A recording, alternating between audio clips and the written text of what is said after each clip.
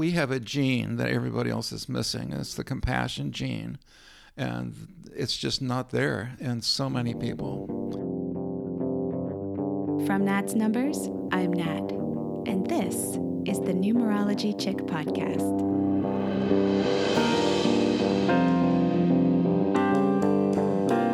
Let's decode the superpowers in your chart and in the people around you to create magic, synchronicity, and empowerment in your life.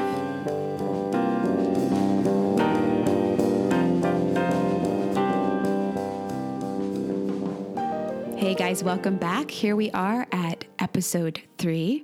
Today I'm interviewing a man who's been many things throughout his 71 years of life: a journalist, newspaper editor, filmmaker, building inspector, even a fireman. One time he told me a story where he was called out on a job where a blind man was trimming his hedges with a blowtorch. He's got some crazy stories. But woven throughout all of his jobs has been his incredible work as a political activist. John Anastasio has lots of wisdom to share with us today, and you might have already guessed it. He is a 9 in numerology, a 9 life path, and a 9 name number. And you know what? He also happens to be my awesome father. So in this episode, we learn the 2 things that John says we need to create a better world with that number 9 superpower of idealism. One of the keys to being in a relationship as a 9. And you know what? The biggest epiphany for me from this conversation was that 9s can actually burn themselves with their impassioned ethics and idealism. John shares some regrets and inspirations around that topic. I hope you guys enjoy. So do you remember the moment that I told you about your numbers? No, actually I don't. Because I remember for me, it was this incredible moment of understanding about you, because you're not just a 9 life path, you're a 9 life path, a 9 name number, which is, you're like the perfect guinea pig for talking about this archetype of the humanitarian. And for our listeners, you know, I grew up in a household where politics and talking about the state of the world was a common topic. It was always really important to you. Mm-hmm. Were you born that way? Yes. What's your earliest memory of being the open-hearted, world-level empath humanitarian? I think it was a process that took place slowly over time. So I can point out points in time that I still remember where it was a big deal. But I think it was really traced back to both of my parents. Were very they dealt a lot with being fair with myself and my 2 brothers, and with society in general. I know my dad was one of the first people to really embrace desegregation, and he hired, as an employee of the federal government, he hired a lot of African Americans, and his employees were mostly African Americans at a time when that was not the case in Washington, D.C., which is where we're from. So we were white people who grew up in kind of the ghetto, just outside the ghetto areas. So I think some of the first memories where we went to a Catholic church that was in a solidly black neighborhood, and there wasn't there were only, out of 1,000 parishioners, maybe there were 3 or 4 black people in it. So that was a very stark reminder to me that something was going on here, and what was it? What I'm pointing my finger at is, I think, my issue with justice, with humanitarianism, as you put it, has a lot to do with a just society and a just world. And to me, that was an injustice. There was something very wrong with it. If you listened to the Gospels and then you looked around you, it was two different realities. But you know what's interesting about this? So you had two brothers, right? Yes. And they didn't have that same kind of almost overemphasis on justice and humanitarianism as you did, right? Right. And I am seeing that. I have one friend from that era still, and we were talking about this the other day, and he said that he thought that we have a gene that everybody else is missing. It's the compassion gene, and it's just not there in so many people. There's maybe less than 10% of the people who have it. Wow, that's quite a statement. I argued with him, but I think sometimes that he's right. It's just there or it's not there. You can't teach it. It doesn't happen. It's not learned by. Yeah, it's not something that's just a default message in our society, right? And you know, one of the things that's interesting about the nine is nines are idealists, which is a component of your superpower. It's like your ability to see the best in people and be a true utopian. But that kind of segues into the pain of being a nine, like why it's hard to be a nine. True. Yeah, there's definitely two sides to it. And I'm feeling pretty good right now. But when I talked to you early today, I really was down in the dumps. Yeah. But as an example, a little bit of what I'm talking about is when I was 13, 14, I had a summer job as a laborer on a construction site because I was unskilled at the time. It was probably the first thing I did. And because of that, I was just a common laborer. And I worked with black people. And I was very unusual because I was a white kid working with black people. In that era, like in 1950 something, early 50s in Washington, D.C., that didn't happen. And one day, all the black laborers put their shovels down, and I asked them why, and they started to walk up the hill towards the street where there was a bus line, and they were all going to get on a bus and go downtown, and they were going to see Martin Luther King, and him give his "I Have a Dream" speech. And I put my shovel down and went with him.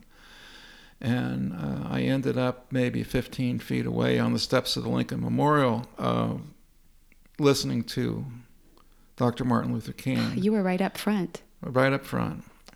And I think it's you have to have a combination of being brave and being compassionate. And that's what gets things done, and that's what it means. There's a lot of people who intellectually will feel something or know something is right or something is wrong, but there are very few people who actually do something about it, who put themselves out there. That's been the biggest element of almost anger that I've seen for you in the time I've known you is that people don't stand up and go do something about it. Yeah. You've voiced that a lot. Yeah. Can you tell me a little bit about your time in the Marine Corps? Because this is a story that I think it illustrates how you truly are a superhero. I think that we don't see how special we are, and that the decisions that we make are unique. You made a very unique decision in a time when the masses weren't making this decision. Right? So you joined the Marine Corps, and then the Vietnam War erupted. Well, actually, it already started, and I was going to get drafted because I had left college, and my draft deferment had gone. Um, so I enlisted because I thought I was going to get pilot training, and ended up in a avionics course in Memphis, Tennessee, and had time to reflect on what was going on. Before that, I had no political consciousness, and I was there for a year, and I eventually came to the conclusion that if I had been born in Vietnam, I would have been a Viet Cong fighting for independence from these invading forces. So I thought that it wasn't right to go kill these people, and decided that I was a conscientious objector. And because of that, I went to prison for 3 years. When you go back to that moment when you decided to be a conscientious objector, Mm-hmm. how hard was that? Because you talked about courage being a really important component of being a humanitarian, right? Courage, compassion, taking action. How did you make that decision, like that night? Do you remember? No, I don't. It happened gradually over a period of months. I definitely do remember walking into the office of the colonel that was in charge of our unit and taking off my uniform and putting it on his desk. And so that started everything going. And then, of course, they were going to court-martial me. And the first 3 defense attorneys that were appointed for me quit. 2 of them left the Marine Corps because they knew I was right. There was so much going on at the time. But see, this is politically outside of me, so it was difficult. What was the decision I had to make? What you're looking for the point? It's the extraordinary moment that most people don't take, that don't have that 9 superpower, Mm-hmm. where you're willing to sacrifice something for a higher cause. That you were born with this innate set of ethics that many people were not born with. It's why the 9 is known as the wise old soul, like Gandalf in Lord of the Rings. It's that archetype. It's such an extraordinary moment. I'm wishing that I could be in your being when you make that decision. To trace it back, I would have to say that a lot of my life has been devoted to not getting trapped in other people's realities, and that was very strong in my upbringing. Took a lot of work. It was wasted a lot of energy and time to do that. I wish there had been a figure, somebody A role to turn model, to. kind of? A role model? Yeah, a role model Yeah. or a mentor who I could have turned to that said, if you do this and this and this, that this is what will be good for you. But it wasn't there at the time. And so I spent a lot of time just saying, no, this is not the way. I can remember shaking hands with Dean Rusk, the Secretary of State, because I was in a special program. And all I knew was there was something wrong with the whole shtick, and I wasn't going to get pulled and sucked into it. And so that was a lot of energy that was wasted, and yet I was right in that he was one of the architects of this. The U.S. is going to rule the whole world, and we're going to go kill people anybody gets in our way. So that was right, but there was so much wasted energy in that. Because of where everything was going with my 2 brothers and how they ended up in the kind of privatized military bomb-making apparatus of this country. that's where everything at home was leading to. And I was going to make sure that I didn't go down that road. And consequently, I spent a lot of time by myself or alone in the woods or walking to school or running to school instead of taking the school bus. I just would go off on my own and do it, not getting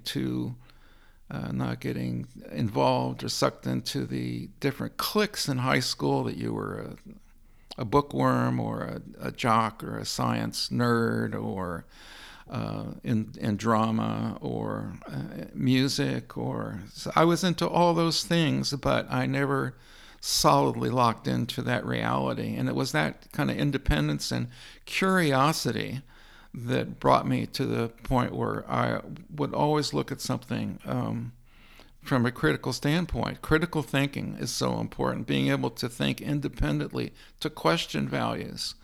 I can remember in school, I was alternately, a straight A student and failed at everything. What do you Depending mean? on, well, I mean, literally, that's what happened. One semester, quarter, whatever they used, I would get straight A's, and then I would become disinterested or in something else, and I would fail, and there'd be all these, conferences, etc. But You never allowed yourself to get hooked in yes, to something to the point where your identity yes, became dependent on it. exactly. And I can remember saying, I don't understand. Can anybody answer that question? And I would raise my hand and say, I really don't understand the question. And I soon would realize that nobody else did either, but nobody would raise their hand and admit it. And I learned so much by doing that and having it explained to me, not because I was stupid, because I didn't know where they were coming from, what they were looking for, etc. You said something earlier I want to go back to really quick. Yeah. You said, like at a certain point, you realized that nobody was going to be that. There was no role model or mentor who could be that figure for you. And I've heard that from so many nines. It's unreal. It's like their lives truly begin when they realize that the person that they're most looking for, that they feel is most missing, that it pains them and disillusions them that they're not here in this world, that they just have to make themselves that person. Yes. It's true. How has this idealism and humanitarianism been a superpower in your life? How has it created magic in your life? I suppose the magic comes when you're able to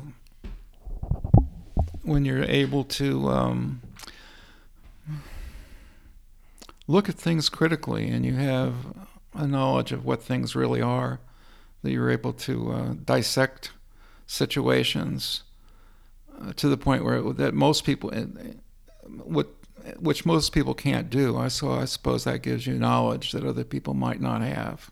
I wouldn't call it a superpower as much as, it's a blessing and a curse. So the blessing is that hopefully you're hooked into the right thing, and the curse is that a lot of people don't want you to be there or do that.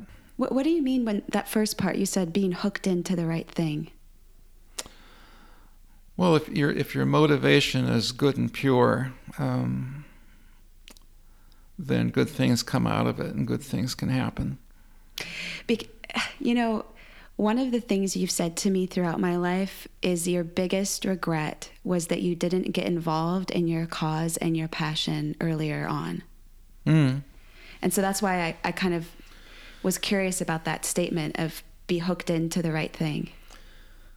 Well, with so many things, there's a monetary penalty for doing what you think is right, because kind of the world wants you not to do that. The world wants you to go along with the sales quota of the month or what the corporation you're working for is, what their goals are. And they don't have the same agenda as a 9 might. Yeah, and so you end up having to move on. You don't get promoted, or you're fired, or you never get that job in the first place. So there's a penalty. You really have to have a lot of integrity to stand up for what you think is right, and to do it, and do it well enough so that you you can make a living by going around something. I can remember getting told to move on to another job, and I was pretty high up, by a boss who said that he didn't want me around because I couldn't be bought off by money. I was not motivated by money, and he didn't know what to do with people that were like that, because he used money for everything, and he was very successful. But I'm not motivated by money, and 95% of the people on this planet are. So you could say that the 9 has been a superpower in your life in a way where you are free from the shackles of that. Something else matters to you. Yes, but there's certainly a penalty to be paid for it too. Do you think that's true? Yes. Yeah, I know it is. What's the penalty? It's hard to be. This is no place. This is no country for old people with no money. So it's really tough, and I think if you're very smart and you make very wise decisions, you can be successful and be an ethical person, but it's not easy. Mm-hmm. And it doesn't happen by accident. It happens only by planning things out. So, being a 9 is not all good. In fact, very little of it is good. I mean, if you can think of some of the people who have done wonderful things. Gandhi was a 9. Yeah. And I can't remember how he died. Was he assassinated finally? I don't remember. He was certainly revered, and Cesar Chavez and Che Guevara. I mean, we could go on and on and on and on. I think to say that it's magical and it has a superpower, I suppose. How did Gandalf die? You were mentioning Gandalf in The Lord of the Rings. The Lord of the Rings, was written by Tolkien in the 1930s as a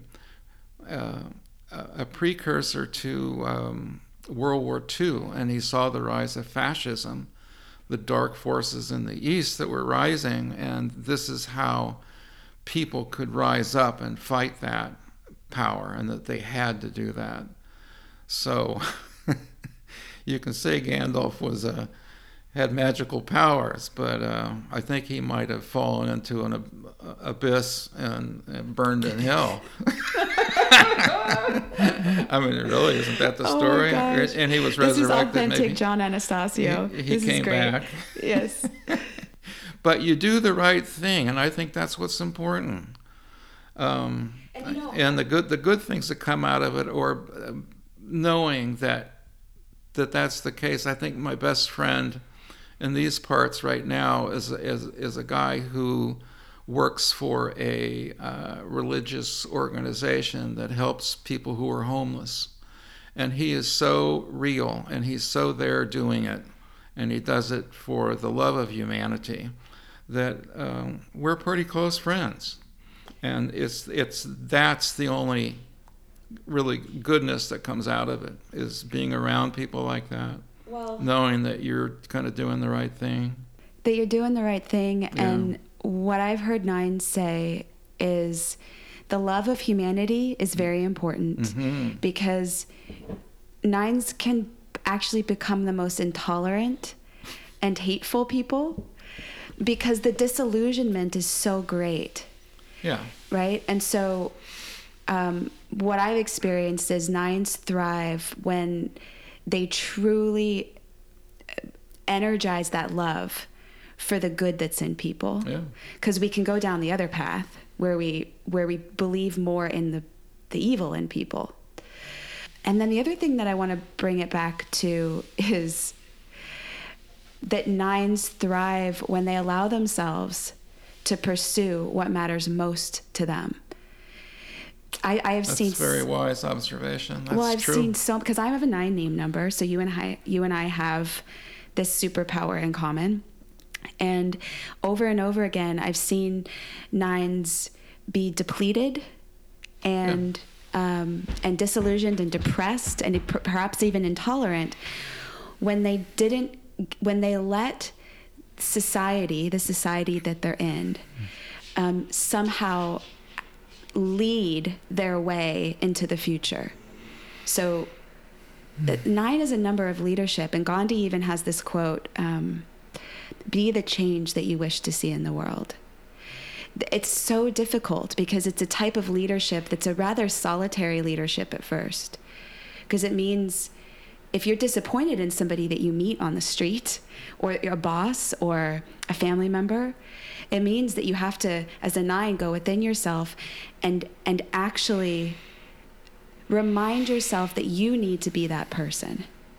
Like, you need to be the person with compassion, or you need to be the person that confronts your anger or confronts your sadness.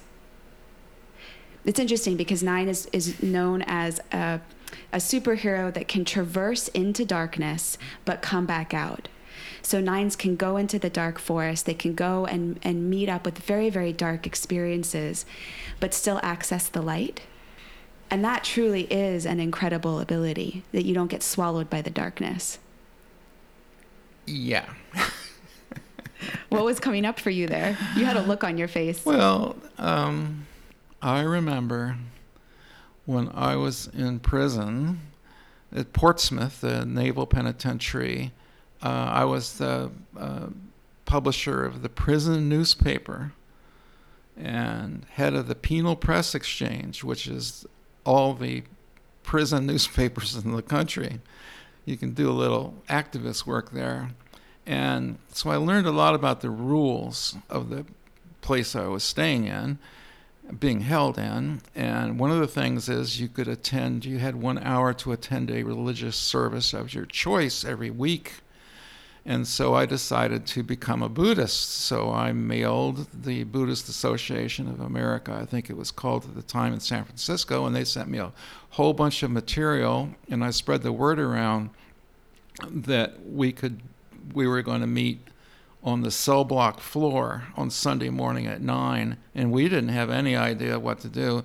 And so the guards would be out there, and we just sat in a circle and held hands and chanted, I don't know, something. And it so upset the whole authority structure in this prison that it was one of the things that led to me being released after 3 years. Because you were stirring the pot. Oh my God! And they were scared. They were so scared they didn't know what to do. So that was quite a coup to speak of, but the damage that was done to me, especially looking back from that whole situation, was I got burned, I got singed from that experience. I wouldn't recommend that anybody do it like that. Why? Well, it took its toll. I was tortured, went on a hunger strike, was force-fed. Solitary confinement for a month. I certainly remember getting, instead of 1 piece of cornbread for dinner, 2 pieces of cornbread for Christmas Day, and then having one of my best friends killed by trying to go over the fence and leave. He just said, "I'm going home," and he was blown away. So I mean, all those things add up to the very dangerous situations for individuals who are caught up in it. So that's getting a little too close to the bad, evil, dark side of people. What would you say to a 9 who's listening? I say it to everybody, all the numbers and numerology. You can do the right thing. You can be very successful. You can be loved by everybody, but you have to be smart. You have to do the smart thing, and you have to. Nothing comes easy. You have to work hard, and you really have to plan it out, and be smart about things. And if you do that, you can be very successful and very happy. And so don't just go off willy-nilly and do these things because you get a bee up your bonnet. Well, it's interesting. The 9 is known as one of the most dramatic and passionate numbers. In relationship, 9s are the poets. They're like throwing the rocks at window panes. Really? And the reason why I bring that up is what I just heard from you is it's imperative that you don't get so lost in that cause and doing the right thing that you forget about your own well-being. Right. Yes. That you sacrifice your own well-being. You got to be in it for the long haul. And also there's the knowledge that we could live in a wonderful world and all the time, but we have to get together to do good things. It takes a lot of work constantly. It's not a surprise that bad things happen and there are bad people. You constantly have to make sure that things are right, or they go bad pretty quick. Do you remember when the Sandy Hook shootings happened? Mm-hmm. And you and I and Cammie, my daughter, we were in a hotel in Portland. I remember we were in Portland. Mm-hmm. And I was so upset about this. And this is, and to you guys listening, this is the brilliance and the wisdom of a 9, okay? I asked you, Dad, how do you deal with this? How are you not in shambles on the floor? All these children died. Because the lower function of the 9 idealist is unicorns and sunshine. And you can't function there. You can't live there. And you said, there are some bad apples.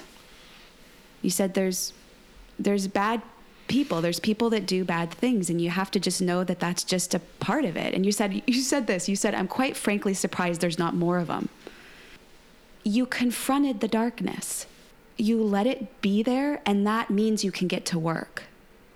Because your next comment was, this is why mental health professionals, why funding needs to be going into treating people with mental illness, right? Exactly. Instead of, when we took our trip to Denmark and Sweden, the biggest inspirational observation that I had was that this is what happens. This is what society is like when you put your money into helping people instead of building warplanes.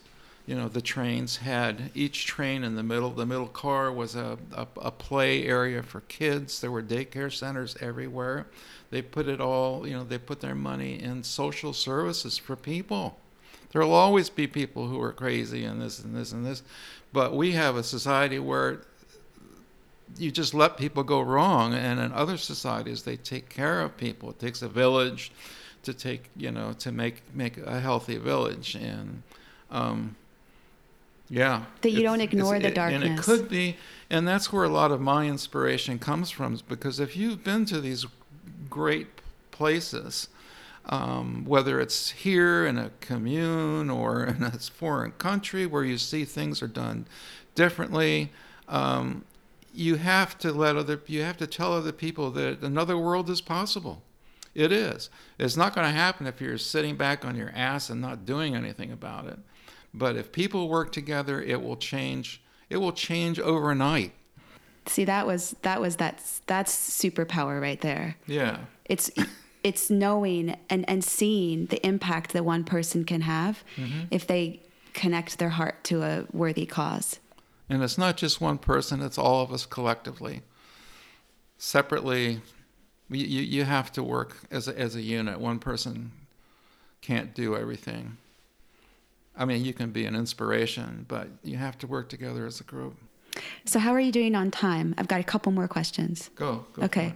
Do you have any advice of how to work in a group? And this is particularly for nines because nines can sometimes have a difficult time working with other people. Mm-hmm. What have you learned? Well, I'm really not I don't have those social skills. They're not well developed. I've been told that by other people. I would say work to get those social skills. What do you think is the greatest obstacle to overcome there? Within the group, it helps to be non-judgmental, which for some of us is a little tough. I'm smiling because that's a big hurdle for every nine. Yeah. If you can see the best in people, you can also see the worst. The Pygmalion effect, the Gollum effect. You know, I'm a little short on responses to your question. No, you're doing great. Okay. I'd say get some formal training. There are groups and people, individuals, seminars, etc., who can help us with those things. And I think we all need that, no matter what number you are. When are you at your best? When I'm able to let go of the negativity and be positive, when I choose to be happy, I'm at my best. And that's a saying I had. It started 5 or 6 years ago. I seem to have lost it recently. You put it on your voicemail. I remember every time I called you. That it's actually a choice that you make to be happy. I can remember looking at a puddle of water that was completely black and having this epiphany that there was nothing happening, nothing going on here, no information that was coming to me, and yet I thought depressing, bad thoughts, and it was obvious to me then that they were coming from inside my head. That it was, and I was choosing to do that, and that you could also choose to be happy, to be positive. It's an actual physical choice that we all make. It's not fake. It's just to accentuate the positive. Choose to, not foolishly choose to, but intelligently choose to be positive. And it makes a huge difference. What a great point. Because if you're going to be an activist, you have to acknowledge what's really going on, mm-hmm. which nines can get stuck in that phase. That's where you go into the downward spiral. And then choose to be happy in that you're choosing to focus on the solution, right? You're choosing to feed the good. Would you agree with that? Yes. Yeah. So it's about doing both. You can't just do one. See, I've been doing the second step my whole life. I haven't been doing the first one. The second one of just be happy, but don't acknowledge what's really going on. Yeah, it is. It is so important to know that your car is stuck in the mud. So you can do something about it. You can sit around in a circle and hold hands and sing Kumbaya. It's not going to get your car out of the mud. You actually have to admit it's stuck in the mud, and you have to get it out of the mud, which can be done. And then you have a great rest of the day as you go down the road. I like that analogy. So a little bit further on that question, when are you at your best? Is there a daily routine that puts you into that place of choosing to be happy? But bicycling does help me for many reasons. It's just what I enjoy doing. It's fresh air. It gets rid of a lot of the negativity. There's many physical aspects to it because of my unique physiology that come into play. So that helps. Can't think of anything else, which is probably my problem because I haven't been too happy lately. But maybe that'll change. If you could take a wild guess of why you're not happy, could you tell me? Oh my God. Because nines are so Well, wise. it was those darn Democrats who chose to ignore the Bernie people and live in this world of deceit and So, hell, see, and that are hey ruining the guys, country. this is the So lower function of the nine. there's a little clue about who I am. This is something I love and about you and about nines. And what so time passionate. is it? It's 12:20, and I just heard that the Republicans passed the American Health Act or whatever the hell they call it, and it's like there's going to be so many people who suffer and die because of it, and that's not an exaggeration. So we can bury our heads in the sand, or we can do something about it. It's up to you. That was the perfect moment right there. That was just, there's no way that I could have generated that on my own, of pulling out exactly what, excuse my French, but just screws up a nine from being happy is the general distaste and an existential disillusionment with the state of the world and that we had to do something about it. Okay. One last topic here, love and relationship. It's a big passion of mine, and our superpowers are really paramount in our relationships. So what do you think it's like to be in a relationship with an idealist and a humanitarian?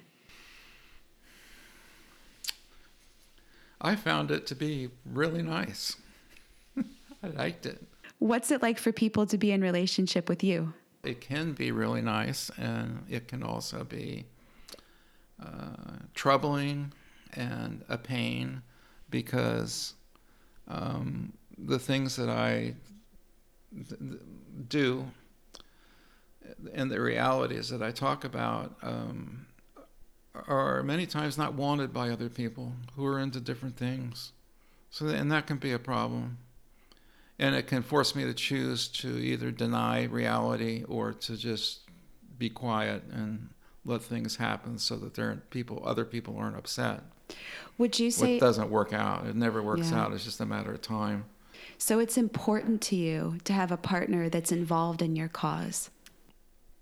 Yes. Although that's a very simplistic way to look at it. It gets a lot more complicated than that, but it's a good start to a relationship, is to have commonality between people to enjoy. If you don't enjoy what you're doing and with another person, then how are you ever going to be happy? It's like, where are our people? What are we doing? What do we like to be around? And you have to, I think, find out who that other person is. And if you're both on the same wavelength, it can be absolutely marvelous. If you're not, there's big trouble. I don't think that was a very good response. No, that is really good. I might edit this out if it's too personal, but why do you think that you and Mom broke up? If you can think about it in the context of this conversation. Well, you can do that, or you can pay attention to the obvious, something that somebody who we both knew once said, because she took the scissors and cut the electric cord to the TV that I said couldn't be in your room until you finished your homework. So I cut the cord so you couldn't use it, and that was it to her. That was an act of violence, which is what she said, that I was violent, and obviously that wasn't the real problem. There was other things, but that certainly caused it. It's a good enough description of the differences between us. I didn't think it was a good idea for you to watch television every night while you were in high school. And she didn't care. So that cycles back to why your initial response was really poignant. Yeah. Because for a 9, broad subjects are personal to you. Yes, and I think there's something else going on, which is that paying attention to the obvious. I've made money off that. I stayed alive because of that. I was paid to tell other people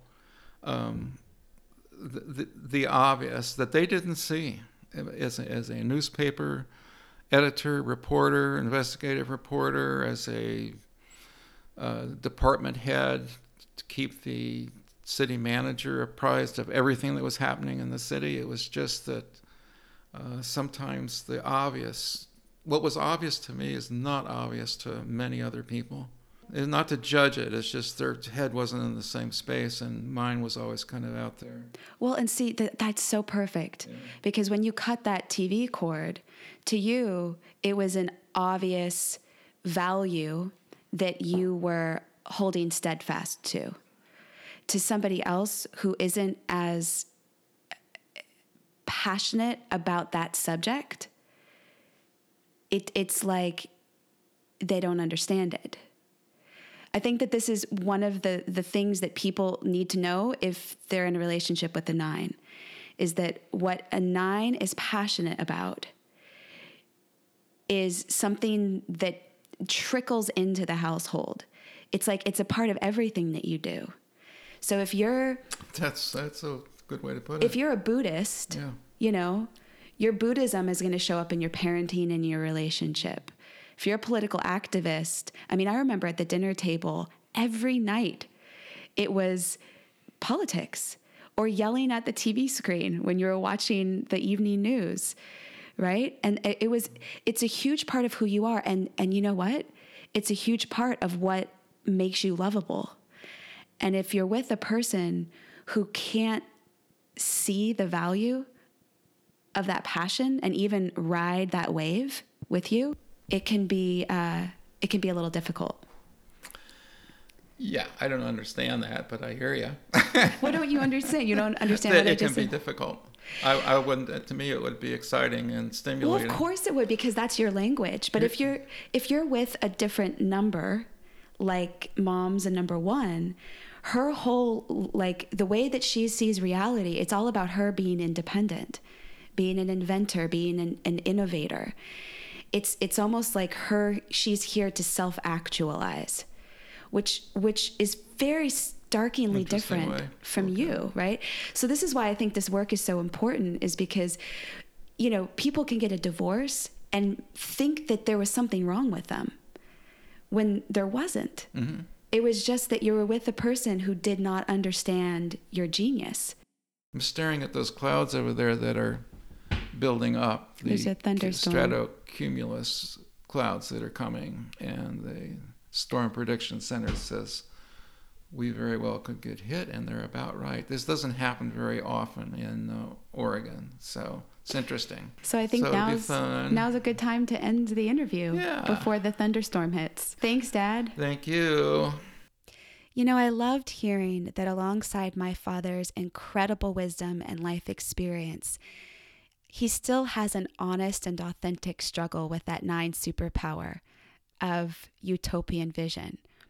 He still asks himself, could it be a curse that I care so deeply, that I want something more for the world, but I don't know if it's possible, and I don't know if it can be realized. He's not alone in this crisis. All 9s experience it. Even Mother Teresa, a fellow 9 Life Path humanitarian, she struggled with her own passion, her own cause.